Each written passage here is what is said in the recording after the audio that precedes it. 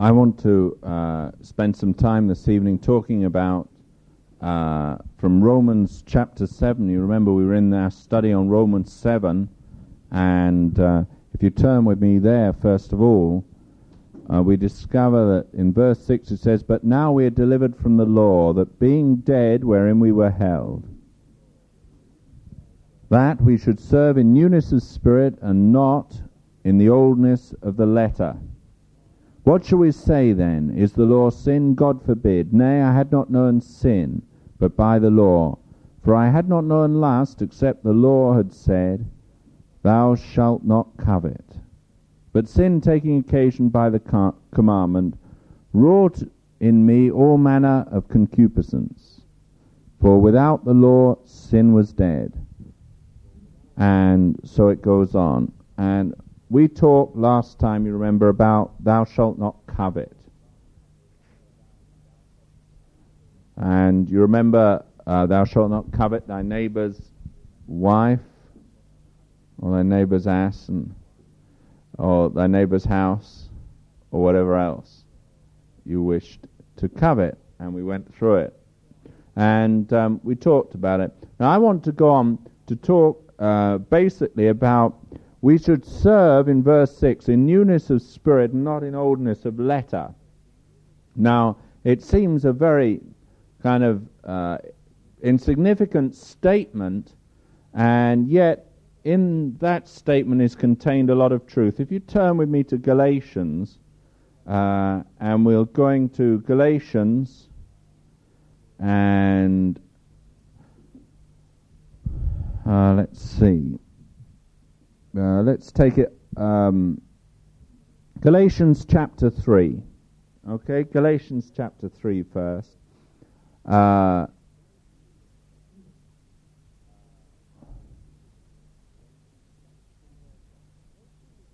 Galatians chapter 3 verse 1. "O foolish Galatians, who hath bewitched you, that you should obey the truth, you should not obey the truth, before whose eyes Jesus Christ hath been evidently set forth, crucified among you. This only would I learn of you.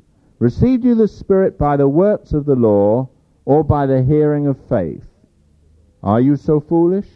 Having begun in the Spirit, are you now made perfect by the flesh? Have you suffered so many things in vain, if it be yet in vain? If he therefore that ministereth to you the Spirit, and worketh miracles among you, doeth he it by the works of the law, or by the hearing of faith? Even as Abraham believed God, and it was accounted to him for righteousness. Know ye therefore that they which are of faith, the same are the children of Abraham. And the Scripture, foreseeing that God would justify the heathen through faith, preached before the gospel unto Abraham. In these shall all nations be blessed. So they which be of faith are blessed with faithful Abraham. For as many as are of the works of the law are under the curse. For it is written, Cursed is every one that continueth not in all things which are written in the book of the law to do them. But that no man is justified by the law in the sight of God, it is evident. For the just shall live by faith. And the law is not of faith, but the man that doeth them shall live in them. Christ hath redeemed us from the curse of the law, being made a curse for us. For it is written, Cursed is every one that hangeth on a tree, that the blessing of Abraham might come on the Gentiles through Jesus Christ, that we might receive the promise of the Spirit through faith." I want to really talk tonight about the necessity of understanding what our beliefs are, and to explain something that I think needs to be understood by all, and that is the difference between a Christian who is a man born of the Spirit of God and walking in the life of God, and a religious person. And why there is enmity between the two. and there will be enmity between the two. And one of the things is that we need to understand throughout the world, you will find, I think it's true to say we've traveled around the world, my wife and I. We literally flew around it by plane. And one of the things I discovered is there's a work of the Spirit of God going on, and there's a false work going on, and the two seem to run side by side, and to the undiscerning, and to the uneducated eye, and to the unenlightened eye, one and the same, they might seem the same.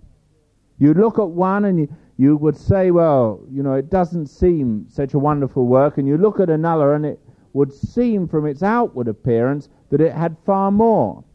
And yet, when you really see what is behind and underneath the work of a Christian work, you will see either the Spirit of God moving or a legalistic system that's dead. Now, the death always hates life. That's a law in the Spirit. And it's a law that is immutable, and it is a law that always occurs. For instance, we only have to keep your finger in Galatians there and turn over one page, and you will discover, if you have a good authorized version, in verse 21 of chapter 4, tell me, you that desire to be under the law, do you not hear the law? For it is written that Abraham had 2 sons.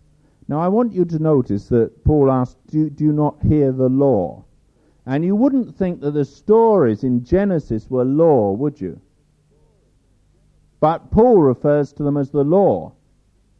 You'd think the 10 Commandments were the law. Well, here you are. He says, hear the law. Okay? For it is written that Abraham had 2 sons, the one by a bondmaid, the other by a free woman. But he who was of the bondwoman was born after the flesh, but he of the free woman was born by promise, which things are an allegory. For these are the 2 covenants, the one from the Mount Sinai, which gendereth to bondage, which is Hagar.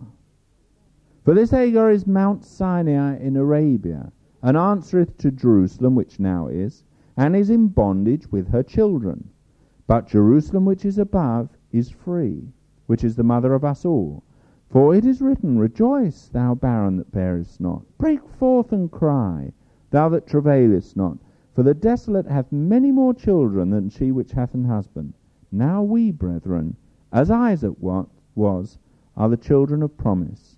But as then he that was born after the flesh persecuted him that was born after the Spirit, even so it is now. Nevertheless, what saith the Scripture? Cast out the bondwoman and her son. For the son of the bondwoman shall not be heir with the son of the free woman. So then, brethren, we are not children of the bondwoman, but of the 3. Now, he was talking about an allegory. Now, you will remember that Abraham was promised a son, a promise, wasn't he? And he was told that in him all nations of the earth would be blessed. And that woman was Sarah, his wife. And when Sarah didn't conceive in her old age, she thought to take her servant, which was Hagar, and give her to Abram as a wife so she could bear children in her place. And so it happened that's what happened. Now it was logical, it was very human, it was a natural thing, but it wasn't God's way. And it's an allegory, the Scripture tells us. Now, an allegory means it's an illustration of that which is truth. Now, supposing an individual wants to become a Christian, all right? An individual feels that they need a Christian or an experience, a religious experience. And they seek after God, and they begin to seek after God. And a lot of people begin to seek after God. Now, what you find in most people's cases is the first time they seek after God, what they get is a Christian experience that's not really a spiritual experience, but is something where they're born after the flesh into a Christian experience. In other words, they use their intellect, they use their reason, they accept Christ on a level, but usually there is no real conviction of sin, there's no real cry from the heart, and there's no real understanding of what true salvation is, and there's usually no real new birth. True? Many of you could testify to that, I'm sure. Right, now that happens, and you think that you've got the real thing. And there's a lot of people in Christendom that believe they have the real thing, but actually what they've got is something that's intellectually perceived. Changing their lives? Most certainly. They've now adopted Christian standards and Christian principles, and they will read their Bible, and they are legalistic to the nth degree. And they will turn around and they will tell you, oh yeah, well, you're a Christian now, you mustn't smoke, you mustn't drink, and you mustn't be happy. Almost. I always remember that's a lot of idea of people's Christianity. You ask them what a Christian is, and they'll say someone who doesn't swear, doesn't smoke, and doesn't drink. And that is their idea. And of course, they would add to Christian that, of course, you better live the simple life. Now you're a Christian. I met one last night who said that. Better live the simple life and give to Oxfam, a good portion of your money to Oxfam to feed the poor. Don't eat meat because these poor little animals don't want to die. Eat grass instead, or Kellogg's cornflakes, whatever it is. And don't do this, don't do that, don't do the other, and try to be good to everyone. And better go to 2 or 3 churches. You want to be ecumenically minded in the sense that go here, there, and everywhere. Never settle anywhere, because you might be expected to actually change in more ways than just one. And they build up a religious atmosphere around them. And most of the world would call them Christians. And they have a standard of life which looks Christian outwardly, doesn't it? And they will help the poor, wretched little harmless people who go about and get themselves into bother, and they'll become little social busybodies, going around and poking their nose into their neighbours' affairs and calling it Christian work. They will gossip, they will slander, in the name of course, upholding the Christian work, and they're keen to help. And so it goes on.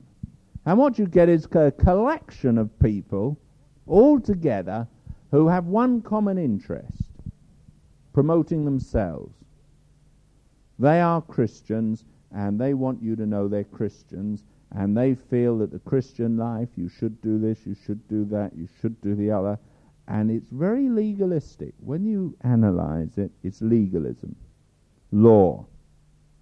They go to prayer meetings, very deeply praying people.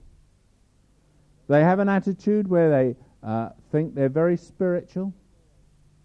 They'll read their Bible occasionally, if they have to. But the main thing is they're people of the Spirit. And, of course, they can discern all things. Pope wrote about politicians. He said, politician. He wrote about coffee. He said, coffee that makes the politicians wise and see through all things with half-shut eyes. And these people, they don't drink coffee. What they drink is an amount of the so-called Spirit, and they can see through all things with half-shut eyes. And they think they know. And you go and you talk to that type of person, and you challenge them about their inward experience, and they'll say, well, of course I am a pilgrim. We're all on the way. No one's perfect. No one's actually arrived. And of course, yes, I do hate people, but, God's delivering me. And, this person I spoke to has been in the process of deliverance for 20 years. Now, if any of you had a baby and it took 20 years to deliver the thing, I think you'd give up, wouldn't you? I mean, a baby's going to be rather large to get out after 20 years of labour. God deliver us from 20 years of labour. Wrong type of labour, that. But, you imagine a baby coming out through 20 years. Ridiculous.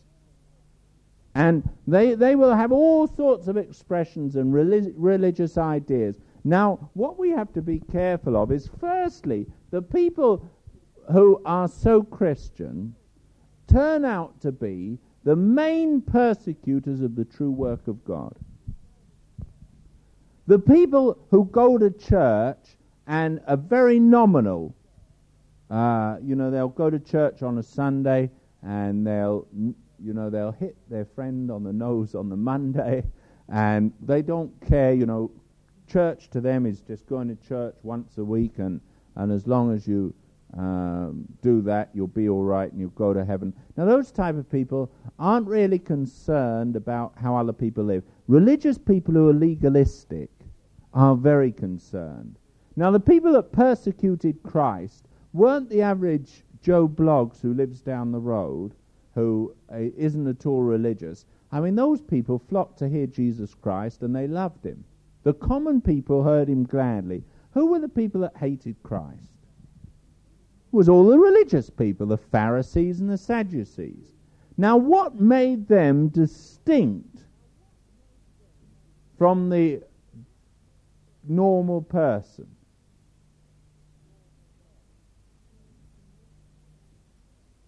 Well, the thing that made them distinct, really, was they were legalistic and they were self-righteous. They really believed they were good. And there is nothing worse than a person who really believes they're good. Isn't that so? There's something about a person who's, a kind of Mother Teresa of India. God deliver us. I mean, there she is in Calcutta, working amongst the poor, and it's very good social work. But I mean, a lot of the people that are poor there and are poor and starving because they won't kill the holy cows that are walking down the road eating the food. But an English person over here who's that dumb, who's never been out to an Eastern country and can't understand what it means to be a Hindu or what it means to be one of the untouchables, won't understand a lot of people are starving to death in India because of their own stupid fault. I mean, if my children were hungry and there were a lot of holy cows wandering around Penal Field, I'd go and kill a cow. And it'd be in my larder. I mean, I wouldn't have any compunction about it, holy or not. It wouldn't be whole for long. It would be halved and quartered, and it'd be in my larder because it's food. But these people will let the cows come and eat the food off the market stalls. And they'll complain to they're a third world country, poor people. And English people are suckers for a story. And the trouble is with English people, they're so parochial. They've never travelled outside the shore, a lot of them. They're ignorant. And they don't understand. And so they get an idea that it's a wonderful work. But as I said to someone last night, why doesn't the old Pope go and cut the hem off his gold coat and send that out to Calcutta? Buy a few boxes of rice, it would, for some people. I mean, if that's, how concerned, it would do more than Mother Teresa does with limited funds. But we have kind of a very aesthetic view of religion and God and Christianity. If you ask someone what a Christian is, it's all in the mind. You've got a nice aesthetic idea of what's sweet and nice. Gentle Jesus, meek and mild. And that's true, isn't it? A lot of people come with that idea. And I meet a lot of people when they talk about Jesus and the fruits of Christianity. Jesus never raised his voice, someone said to me yesterday. I said, well, why does it say he stood in the street and cried with a loud voice? Ah, well, he did it differently. Well, I mean, how can you differently cry with a loud voice? Never, ever insulted anyone or called them names. So I said, then what about when he cried out and said, you vipers, you hypocrites, you scorpions? What about when he called Herod that old fox? Ah, then it was different. I mean, what a cuckoo idea some people have got in their addled brains. Christ was a man. And, you know, then I got the story of Mariology. You know what Mariology is? People that say that Mary's the mother of God. Well, Mary most certainly never was the mother of God. She was the mother of Jesus Christ. But she was only the mother of Christ the man, not of God. And I hope you're clear about that. A Christian realizes that. You can't birth God. He's eternal. And let's be clear about that. God is eternal. She bore the human flesh in which the glory of God was clothed, but she most certainly wasn't the bearer of God. And her name means bitterness. And she was a bitter old maid, really, when you read the scriptures. And she tried to yank Jesus out from doing his duty when he was about preaching the gospel. She went with her brethren, her brothers and sisters, and knocked on the door and said, come on home, Jesus. And Jesus said, who is my mother and who are my brethren? They that do the will of my Father. And some silly old maid, blessed is the womb that bare thee, and the paps that gave thee suck. And Jesus said, no. Rather, blessed are they which hear the words that I speak and do them. He didn't bless the virgin. And when you start reading the Bible with open eyes, you get a very different view of it. And when Christ went about, he was never polite to people. He always trod on their toes. There's a man going along, a rich young ruler.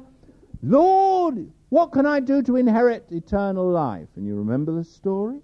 Well, you keep the commandments. Thou shalt love the Lord thy God with all thy heart. Shall not commit adultery, not steal, not this, not that. The young man pushes his chest out 5 inches and says, all these have I done from my youth up. And could you imagine Jesus patting him on the head, saying, well done, son. And he just looks at him and says, well, one thing thou lackest. And he just put his finger on the thing the fellow didn't want to hear. Go, sell all that thou hast, give to the poor, take up your cross and follow me. And it records in the scriptures, the man went away sorrowful, for he had much goods. Now what did Jesus do? He immediately came and he pointed out the need of the individual who had come to him. He wasn't positive, he was most negative. And whenever he met people, he always got down to their personal needs. Didn't he? Take the woman at the well. There's a woman coming out to get water. And Jesus says to her, give me to drink. She says, you a Jew asking me?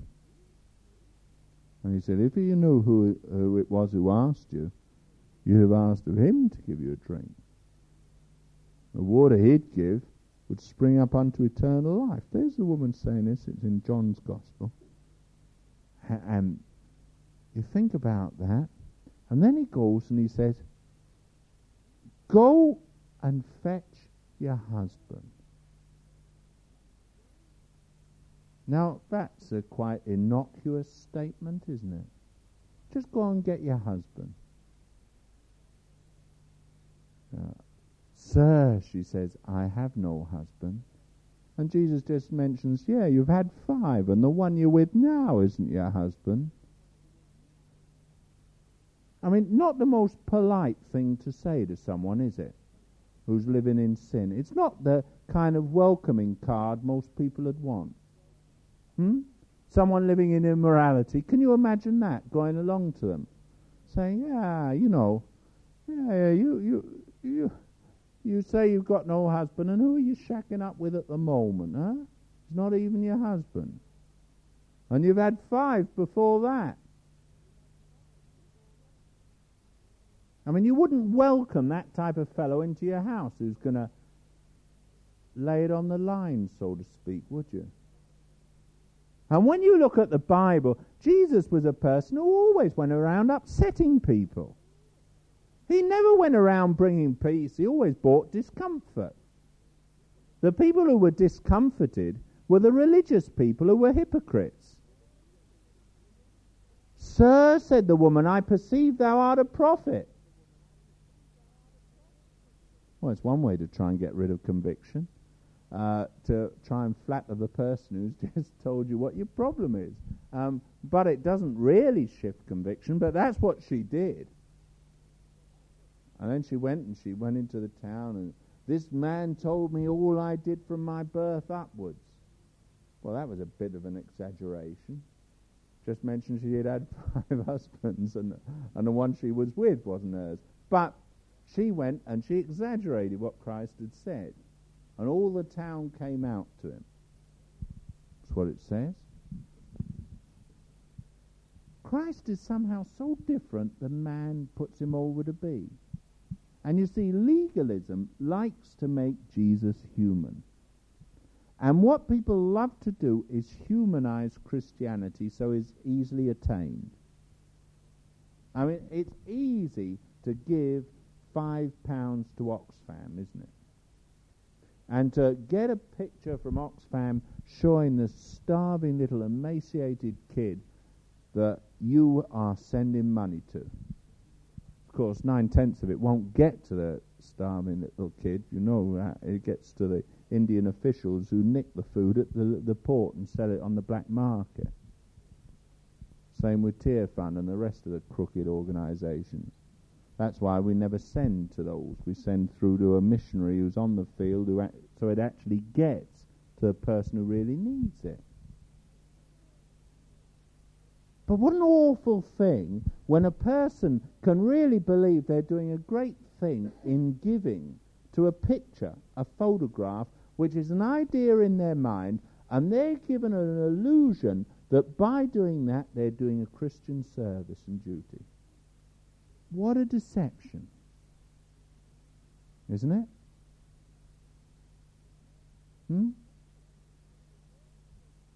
And it's one of the worst things. Good works are one of the enemy of the best.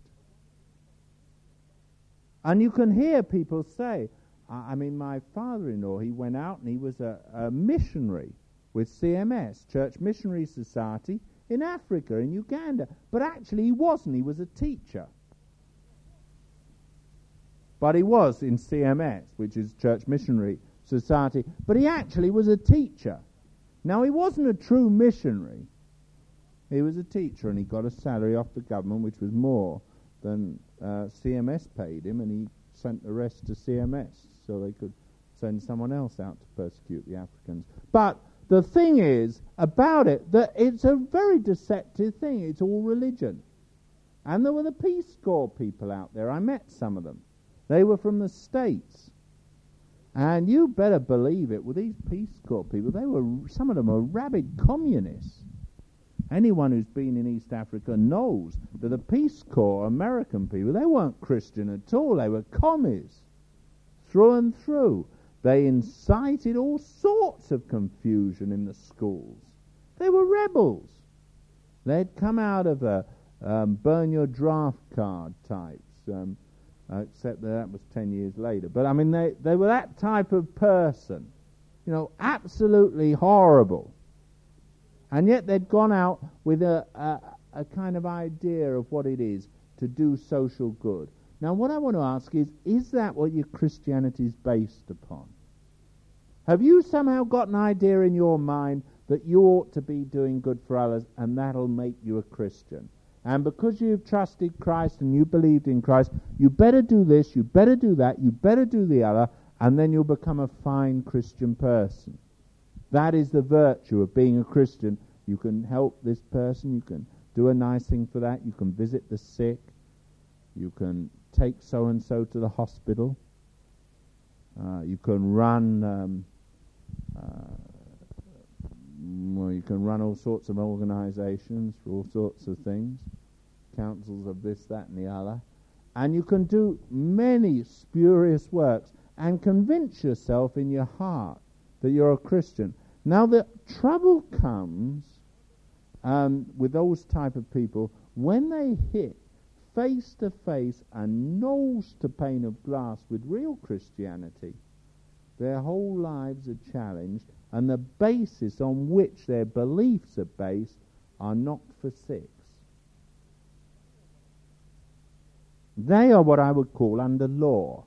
Now, a person that's under law doesn't mean that he's got all the Bible texts and is trying to live up to them. What a person under law generally is doing in this day and age is he has got an intellectual idea of what a Christian is, of what Jesus Christ was like, and he is trying to live up to it. He will always admit that he can't and that he falls short, but he will always aspire to it, and all the ethics and the ethos and the moral code of Christianity is the thing that he aspires to. Now that is a legalistic person under law. Now that type of person under law, the one thing he hates is a real Christian. And the scripture says, verse 29, but as then he that was born after the flesh persecuted him that was born after the Spirit, even so it is now. Now there is a natural thing that the person that's born of the flesh is going to persecute the person who's born of the Spirit. That is a law in God. It can't be changed. It always will happen, and you must expect it. That is why you'll have hundredfold of houses, wives, mothers, daughters, riches, this, that, and the other, with persecution. Do you remember? Now, the persecution never comes from the world to the church, generally speaking. The persecution always comes from the people under law. It's the seed of the bond. It's the people born after the flesh with religious ideas and religious views who really persecute the true Christians, isn't it? I mean, I find I can go out into the street or into the world. I can talk to a person who goes to no church at all. I can share the gospel of Christ with him, and I can find that man's heart responsive. I meet another person who goes to a local Anglican, Methodist, Buddhist church, and that type person immediately, Now, why has one got a rising within him and the other not? Well, because once you start challenging people away from the flesh and the fair show in the flesh, and you challenge their internal workings, then they know that their religion is false. Now, the only way to defend themselves is to attack you. If you want to salve your conscience, and you know that you've been smitten, the only thing you can do is attack. That's why I know when people attack me, it doesn't matter. It's their conscience that's been smote. Now, if they've got to defend themselves and they don't want to obey God, they've got to attack me. That's par for course, so to speak. And you expect it. That's part of the minister's blessing. It's part of the job. You know that the legalistic people will attack the true seed. Now, what can we do to defend ourselves?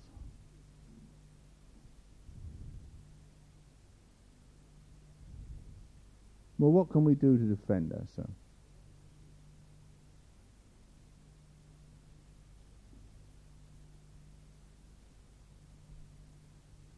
Anyone got any ideas?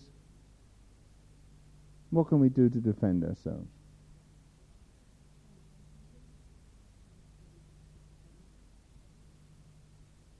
Nothing. You can't defend yourself. How can you say to a person that's so religious and got all the guises of righteousness that you are right and they're wrong? How can you prove it? I remember one woman saying to me, well, I've always been a good person. I always give to Oxfam. I always put in the box of the Salvation Army when they knock on the door. I always do my neighbour good. If she's ever ill, I'll go round and help clean her house. I'll look after the children. I'll take the milk in when they're away on holiday. I'll do this, I'll do that, I'll do the other. Now, how can you tell that person that there's something wrong with their life? If there's no conviction of sin and no realization of a real need in their life, you can't do anything. But when you start pointing out that a Christian has to have a pure heart, as a man thinketh in his heart, so is he, and it's not what you do outwardly, what do you think inside every day? What goes on? Is it bitterness in you, hatred in you, jealousy, envy, malice? When you find religious people and you start touching their inward lives, I always remember, it's funny how things come back to you. But years ago, I went to a big Pentecostal church in London, and I suppose there were about, I don't know how many people in the congregation. Take a guess, and I'd say 150, 250 on the platform. There was a big platform with an orchestra and everything. And when I got out there, I found I was the third one to preach. Now, when you're the third preacher, I didn't even got the first spot. I was the third one. And I thought, for goodness sakes, 2 others went before me. And if you could have heard what they said, it just kind of shot the meeting down the tube. And so I got up and preached. I thought, well, Lord, in for a penny, in for a pound, I'm stuck here now. And there was no way off the platform. There were too many other people in the way. And so I had to preach, and God gave me a word on divine healing, so I preached this word, and your eye kind of falls on people in the congregation. You always notice. You have to clear it back after, but it kind of somehow gets, you beat in on people, and you know they're there, and you can see what's in them really, and you know all about them. And I saw this old guy over there, I saw the look on his face, and I thought, oh dear Father, now whatever happens, keep that guy in his seat. And so while I was preaching, there was this communing going on between the Lord and I was having a real tussle explaining to him why that guy should not get out of his seat and come and ask to be prayed for. And I explained to the Lord all the reasons. Now, I could do this while I was preaching. So what on earth I preached about, I have no idea. I was more concentrating on the fellow. Or I didn't want to come out the front. And sure enough, I said, well, now, if you want prayer for healing, come out. I looked down, I thought, now, dear Father, keep him out. How you kind of look down and up out of one eye. And the first person who got out of his chair was this fellow. I thought, oh, here he comes. Down he struggled to the front. A lot of other people came, but this guy, there he was. So I went forward and I thought, oh dear Lord, what's this? I've no faith for this fellow. The Lord said to me, who heals them, you or me?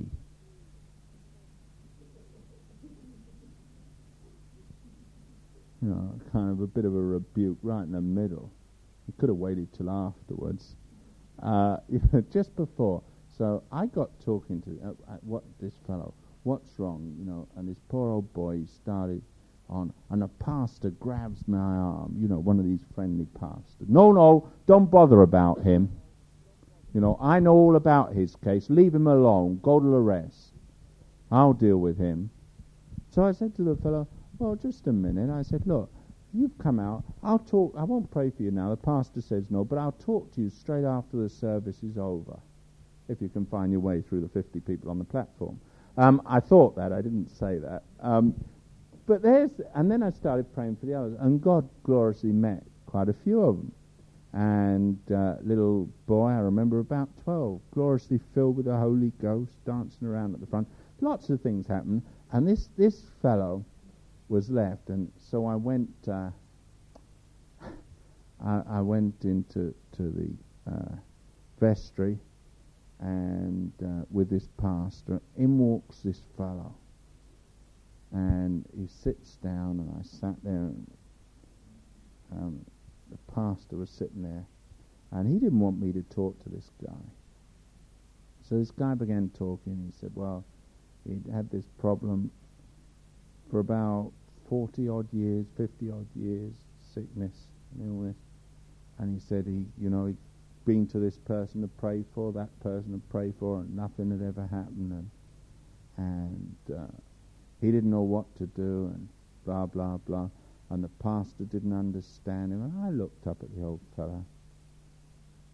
And I said to him, do you know what your trouble is? He said, no. I said, well, you committed sodomy with someone when you were 18 years old in the Navy. And the pastor took a dive off his chair. You can't say things like that. Let's stop this now. Let's stop this now. We can't go into those type of things. The chap fell off his chair on his knees, tears flowing down his cheeks. He said, I've never dared confess it. He was a married man, dear old man. Confessed it, Lord forgave him, got up totally healed. Pastor was furious. The inner sanctum of a person's mind must never be touched. This is holy ground. Only God can go there. I turned around to the pastor and said, you're quite right. God's just been there. The trouble is, you've been there before.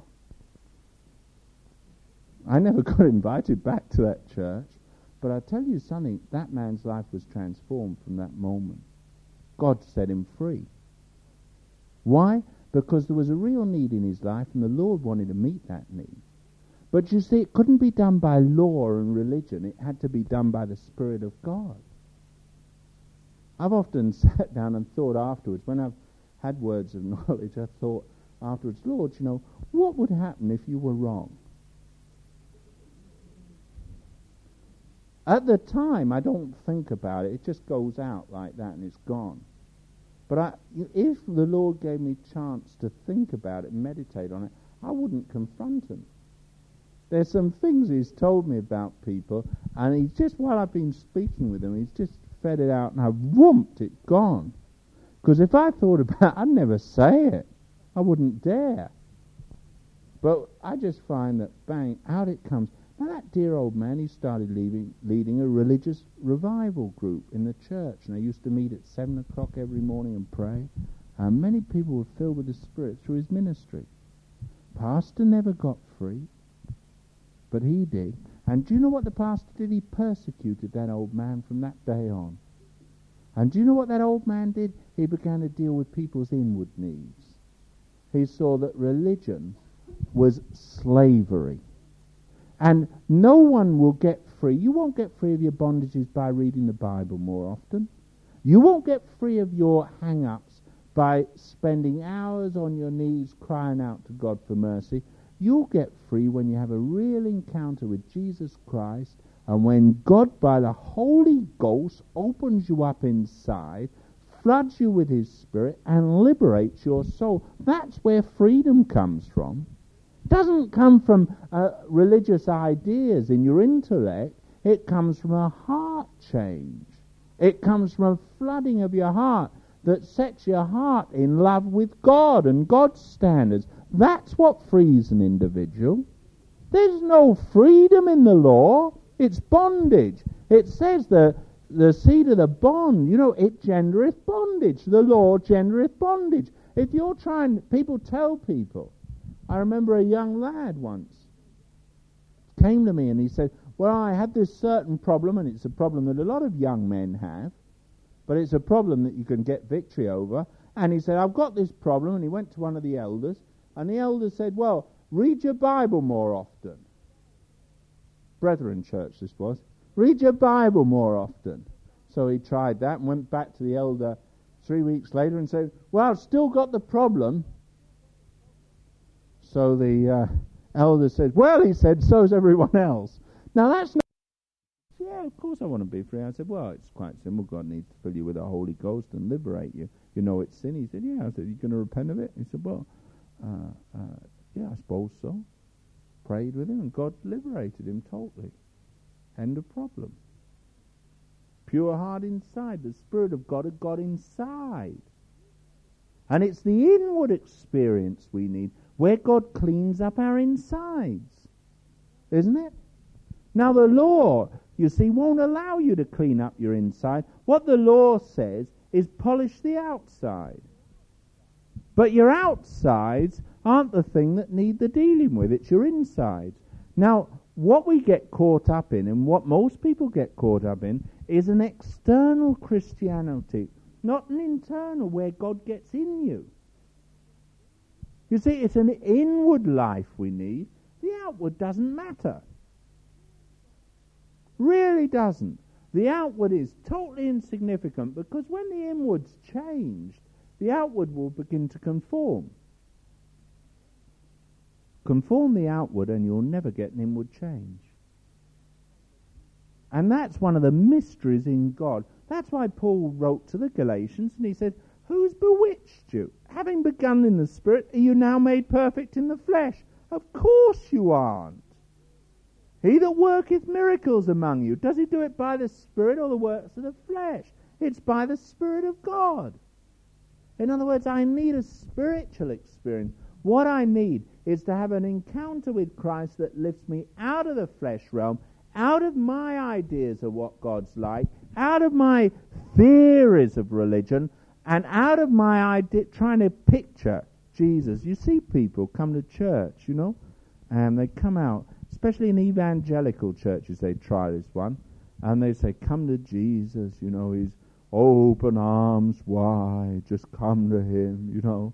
And out these people trudge, come in, and they go home the same, but they've prayed, and people have said to them, now you've accepted, now you've become a Christian, brother. All you've got to do is get up at 6:30 every morning, have your quiet time for half an hour, read your passage of Scripture, take the Scripture Union notes, and do this, do that, do the other, and you'll be a fine Christian. In 30 years' time, you'll be as miserable as I am. You'll be one of these sober old stodgy idiots. Can't enjoy anything, but it's a wonderful life. The road's hard, the battle long, but it's worth it. And I look at those stodgy old idiots in their baggy trousers. Well, they used to be when I was young. I used to think, good Lord, if that is Christianity, they can stuff it. I don't want it. And there was room in their baggy trousers for it, I tell you. I mean, was it? Do you know the type? Say, Peter, yeah, I went to Brethren Church. You know the type. And then you'd get the missionary come back off the field, the mission field. And they would walk out in their tweedy skirts and knitted woolen stockings and bun on the back of their head and their jumpers, you know? Jaeger jumper. And they would stand at the front with their Bible tucked under their arm. And do you know the type? Yes, Jill, yeah. And there they would be, full of zest.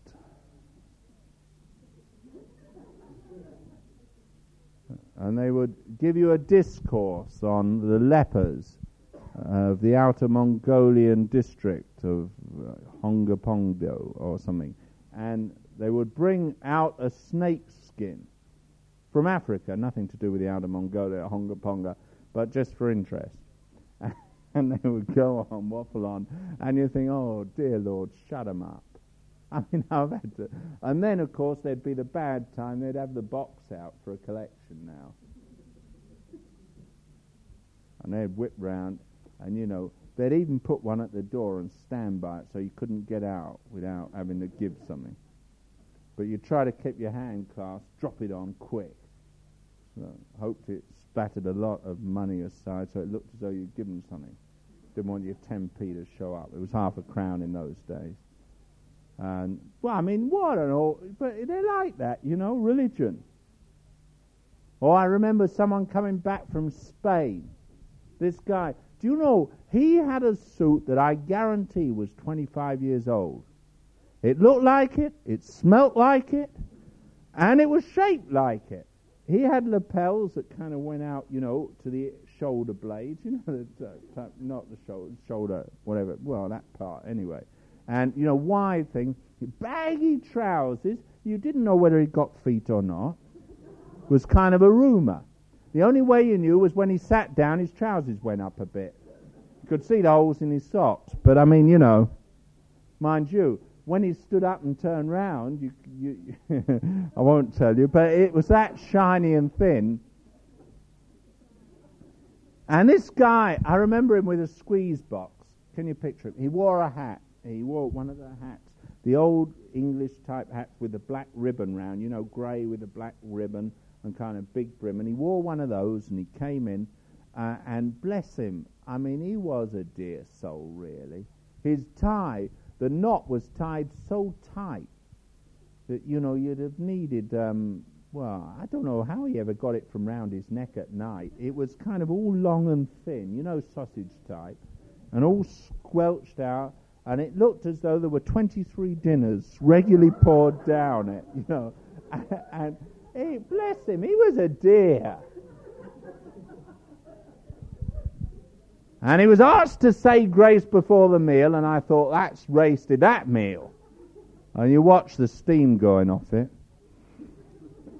And you knew, off he went, thanking God for Portugal. Well, I mean, Portugal's very nice. If you've ever been there on holiday and looking from its tide, had a lot of food there. And it obviously worn his trousers well out there. And off he went. Oh. Pathetic, really. And there was no joy in it. And he was a broken man, really. I remember chatting with him, and he was a broken man. Well, it's a hard field. No one really wants God. It's awful out there. But I have gone for the Lord, I've been called. And I know I've had to be faithful in sowing the seed. All these years I've sowed the seed. And there will be a harvest one day. But I'm just called to be faithful. And you look at a poor pathetic little specimen with his gravy-stained tie. And you think, oh, for goodness sakes. What is that man about? Have you ever seen people like that? You haven't, have you? Too young, bless you. Have you, seen them at the church, missionary types come in? I mean, they might not have all the baggy pants now and the old jackets and the squelch tie, but, I mean, they are rather like that, a lot of them. And you feel sorry for them, don't you? And do you know the awful thing about it? They've lived there all their lives doing the Lord's work, they say, and God isn't in it at all. And when there's a real work of God, and when God begins to move down the road, they'll be the ones that will fight it, oppose it, and do everything to slander it, and malign it, and attack it. Why? Because one's the seed of the bond, and the other's the seed of the free. And that's the difference. I remember going to a town once, and a person told me, he said, you won't get anyone to respond in this meeting. Imagine being invited to a meeting, and there were, I think, about 10 churches, and all these young people were there, nice young people. And he said, the chap says to me, he said, well, he said, you come here to preach. He said, don't expect results. I said, oh, thank you. Yeah. Real Job's company. Well, we've had good brethren come here to speak before. None of them have ever responded. This is a hard place. You don't understand these kids. So don't expect any results. So I went out into this church, and it was a long hall auditorium, and I was kind of taken out of a side door, and I found the platform was about 20 foot up, I'd say. And you could look down, and with binoculars, about halfway back, you could see the congregation begin. And they'd retreat to the end. And I was on this platform with these people, and off they started. Now, first of all, we had an opening prayer. Dear Father God, it's nice of you to attend this place with us, and we're glad that, it's the Lord's Day and blah, blah, blah. On he went and on. Just, load of junk he was speaking. Well, sing hymn number, up they get. And I think it was a piano start. No, it was an organ. Organ started, and you could sing with the people on the platform, and because they were halfway back, you could hear them singing 2 lines behind you. And you were never sure whether you should try and join with them or join with the organ and the people on the platform. Now, whether it took that long for the sound to travel, I don't know. I was stuck there. Then we sat down, and immediately up gets this woman who had an operatic voice, to say the least. And she starts to wallow like these people do who've got operatic voices, and she starts singing a solo, and off she goes. And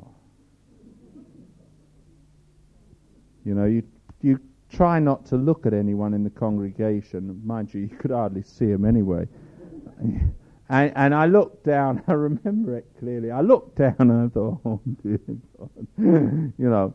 And she was made up to the nines. She really was, And she had high heels. She was worried about her height, I think. She was about 5'6", 5'7", big built woman. She had these high heels on that were almost vertical. You know the type. And she looked like a duck when she walked. And what with her voice. You couldn't believe it. At least I couldn't. And she went and she sang this. Woo! Off she went. And she got carried away. Unfortunately, not the right way, but she got carried away. And then, you see, it came to my bit to speak, and this chap gets up, he introduced me. This is Reverend Reed. It was Mike Reed then. They called me Mike. They didn't call me Reverend. No, they did call me Reverend. That's right, they did call me Reverend. Reverend Reed has come all the way to speak to us. I trust that you will pay attention to what he says while we sleep on the front row. And you know the type. And so off they start trooping off the platform with Mr. High Heels tottering after. It looked funny. And I thought, blow me down, I'm going to get left alone on this platform. I'm not staying here. So I followed them down. So I'm not staying up there. So I got off and I walked down. And this chap who had introduced me said, no, get back, you stay up there. I said, no, I'm not staying up there. It was in front of the congregation. So I'm going. So I walked straight down, and I get to where the people are, halfway back. I left the ministers and the leaders up the front on the front row to sleep. I mean, you don't want to disturb them. Felt if I'd stayed on the platform, I would have done. So I walked back, and then I got to where these young people were. I said, see, I'm skin and bone, flesh and blood like the rest of you. And they just burst out laughing, and we had a good meeting after that. And about 40 or 50 young people responded to the Lord. And do you know what happened? Minister was very angry. I'd been irreligious. I should have preached from the platform. But how could you communicate with people when you couldn't even see their eyeballs? I mean, you've got to be able to see a person's eyes to know what's in them. And you couldn't see them. And I always feel I've got to be connected to people. You've got to have some connection. But you see, the law, the legalistic, you can stand up aloof from all the people, and you can preach your hieroglyphics, homiletics, and stupidopics, and anyone will listen, and they'll think, oh, it must be right. Or you can come down to earth, and you can speak to people in normal, everyday language, call a spade, not a horticultural implement. You can be absolutely blunt with them, and you can help them see what their need is. Now, which would you rather do? Be bored to tears because someone can get up and can talk round the subject. I've heard people preach, and anyway, these people responded. I'll get back. 40 or 50 of these guys responded. So I thought, what shall I do with them now? So I said, well, those who want to have responded, I said, what I want you to do is get up and fill up the chairs at the front. Because, I mean, there was half the place was empty. And I tell you, the people who were sitting on the front row had gone to sleep, began to wake up, and they bolted for the door, and that was the last I saw of them. The pastor, Mrs. High Heels, and all the rest of it just vanished. They didn't want to know. This was dangerous stuff.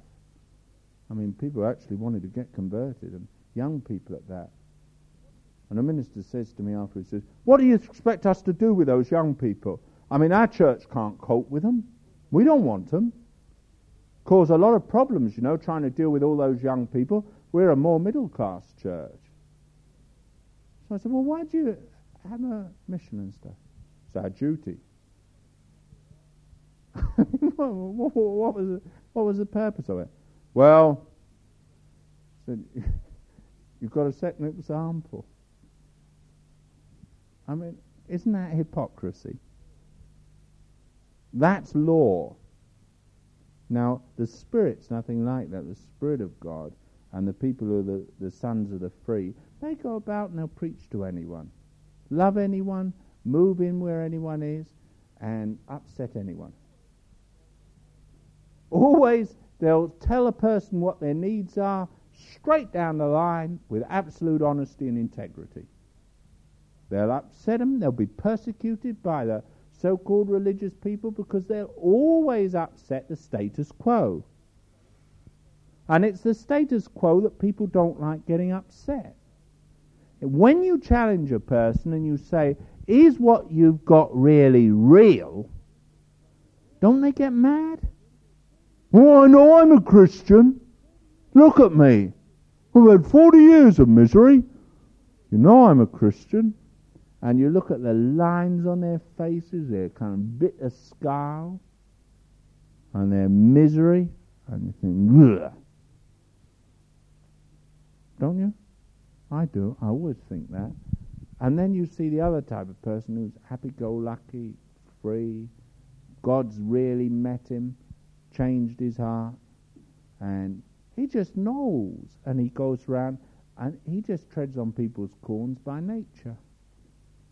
Just something about it. He can be with someone for 20 minutes and he'll find the biggest corn to tread on. There's something about a Christian who's moving by the Spirit of God. He just knows where to put his foot.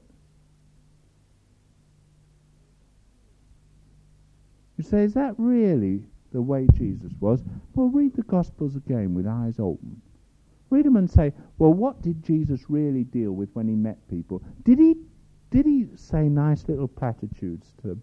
Did he encourage them and say, well, you're a wonderful person and I'm sure there's a great... Or did he go, boing, straight to the point and say, your need's this? Rich man, one thing thou lackest. Woman, go and get your husband.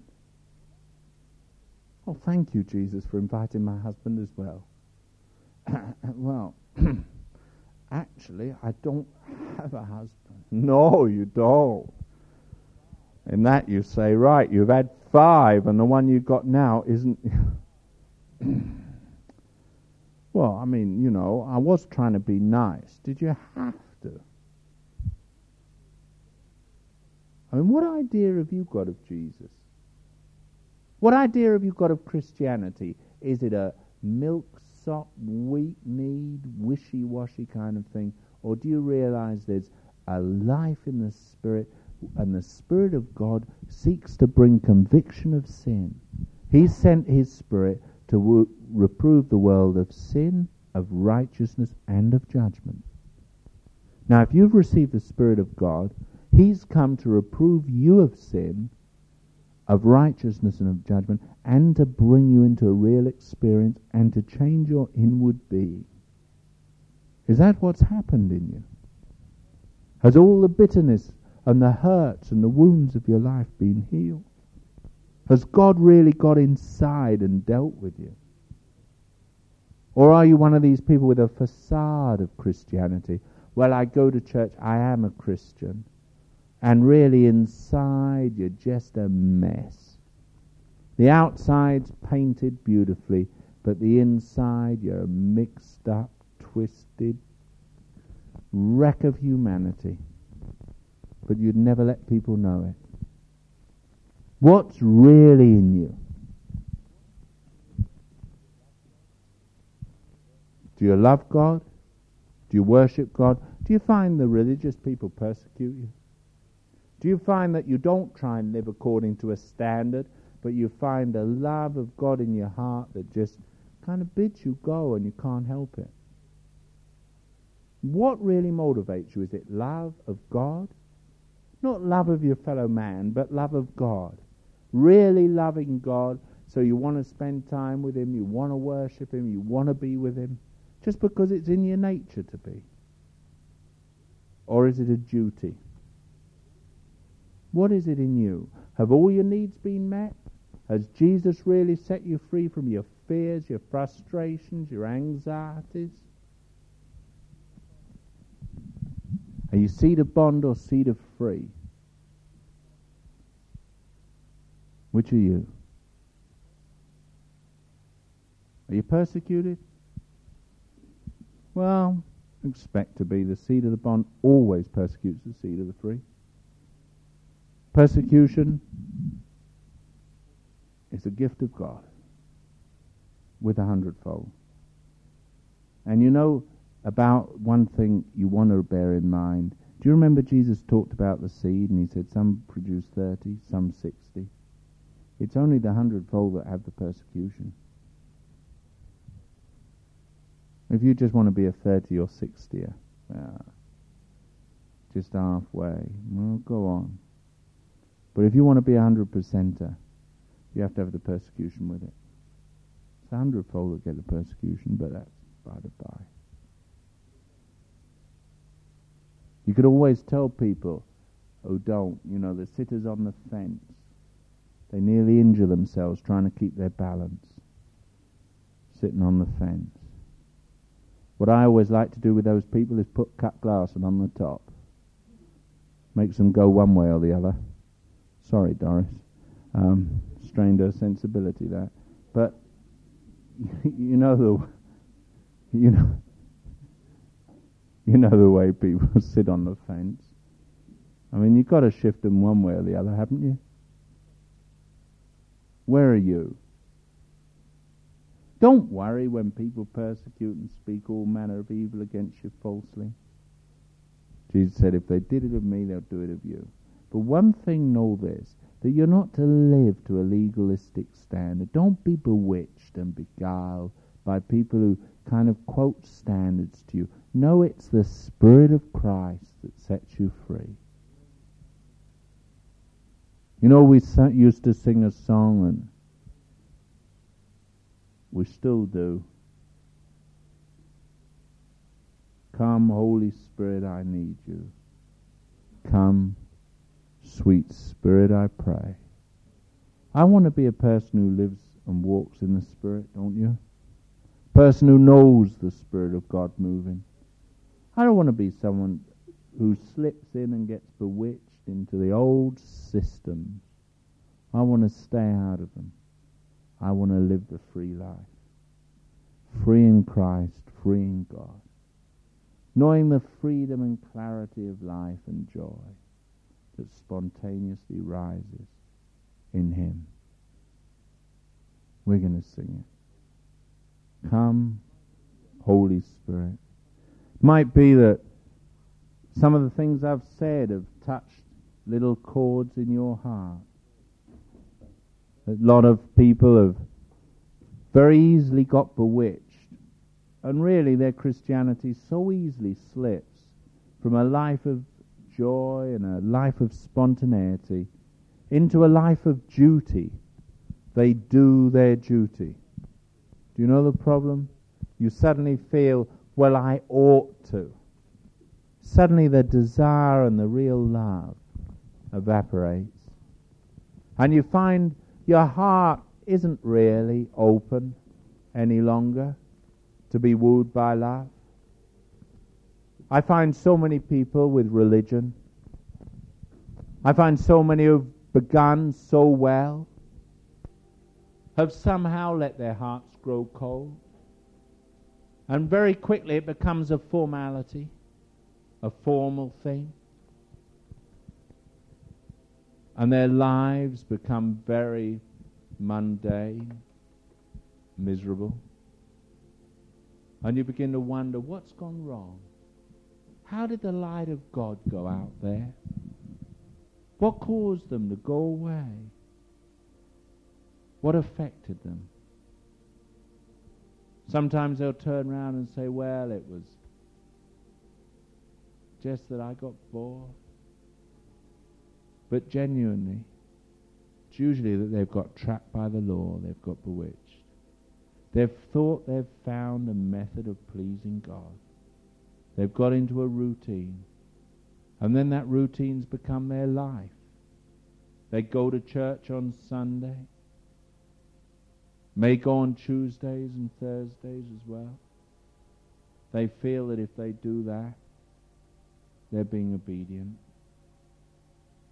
And yet their hearts have lost that tenderness and love. The drawings of God have ceased.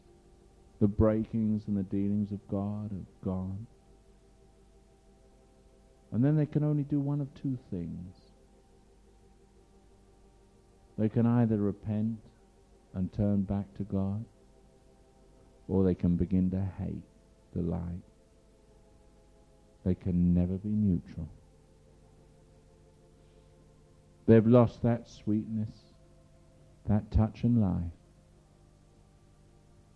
What an awful thing. Don't you want to flow in the sweetness of freedom, in the glory of the light? Or do you want to be one of those whose only sign is a tie with spilt dinners on it? The only sign that you've ever eaten spiritual food.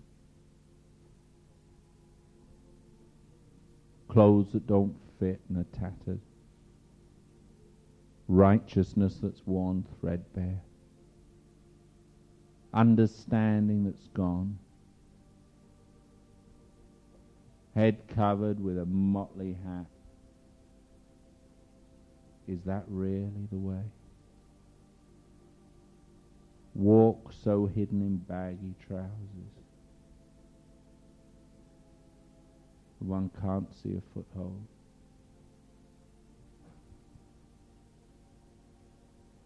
Or is there really something that just draws you and you say, well, I want to know God in life and power. I want to know Him in purity. I don't want to be caught up. I don't want to be bewitched into legalism and duty. I want to know the tender movings of His Spirit in my being. I want to be drawn into Him. I want to know a spontaneous love to Him. Come, Holy Spirit. I need you.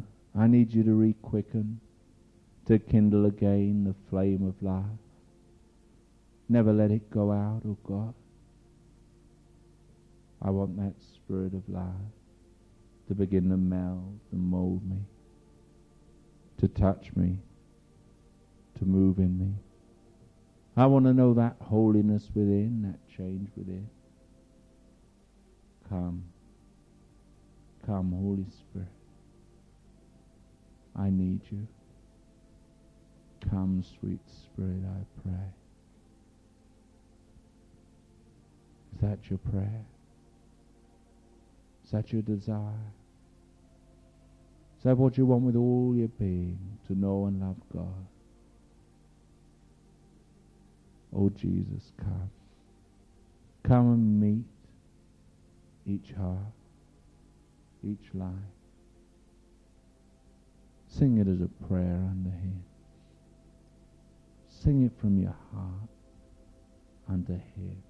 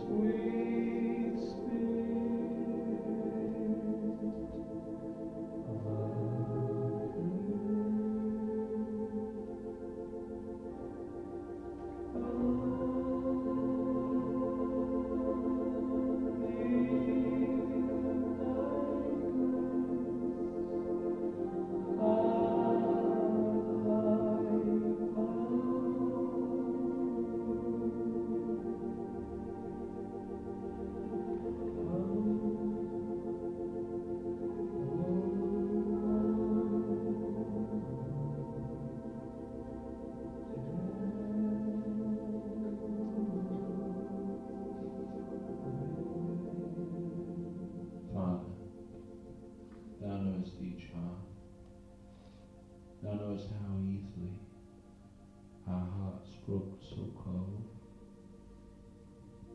how easily, O God, we get deflected from walking in your way. The things of the earth crowd in so quickly, O Master. And yet we want to be those who walk gently and carefully in you. Lord, we know there's a price to pay. We know too, O Lord, that you want such to worship you, who worship in spirit and truth. And Lord, we need your Spirit to move in our hearts. We need you to quicken us, to make us alive.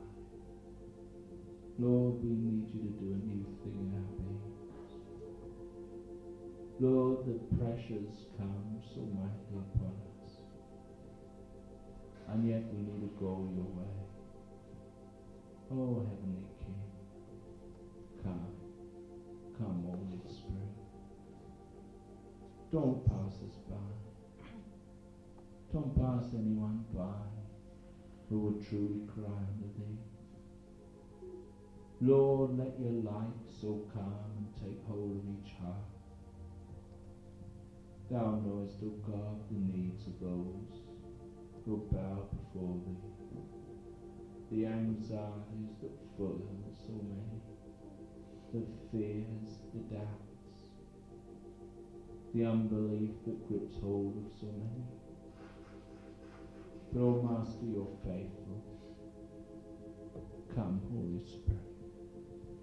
Come, woo such as need a rekindling of love. Lord Jesus, woo them. Draw them. Come, Holy Spirit. We need you to do a work within our being. We need you to do a new thing this day, this hour. Come, Holy Spirit.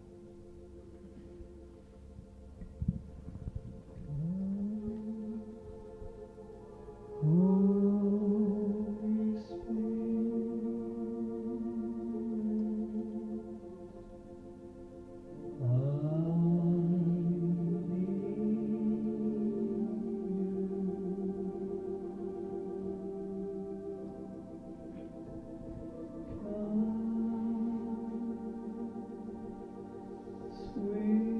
Spirit,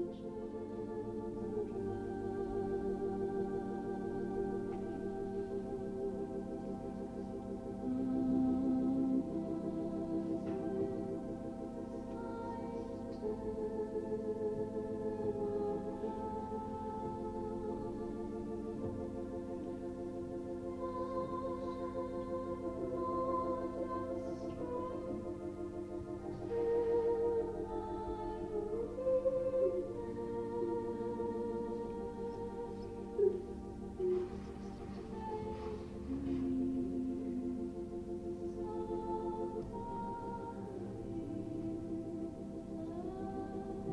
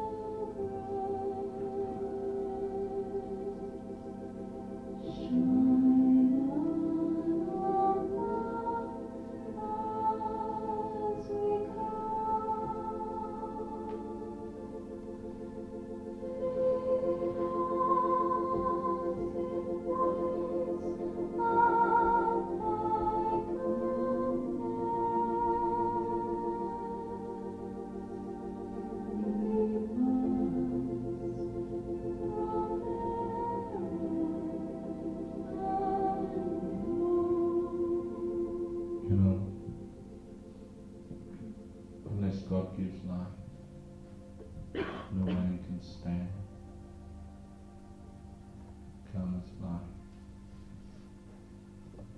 Slip it over there. We need so much the light of God to show us the way to go, to show us how to move. Come.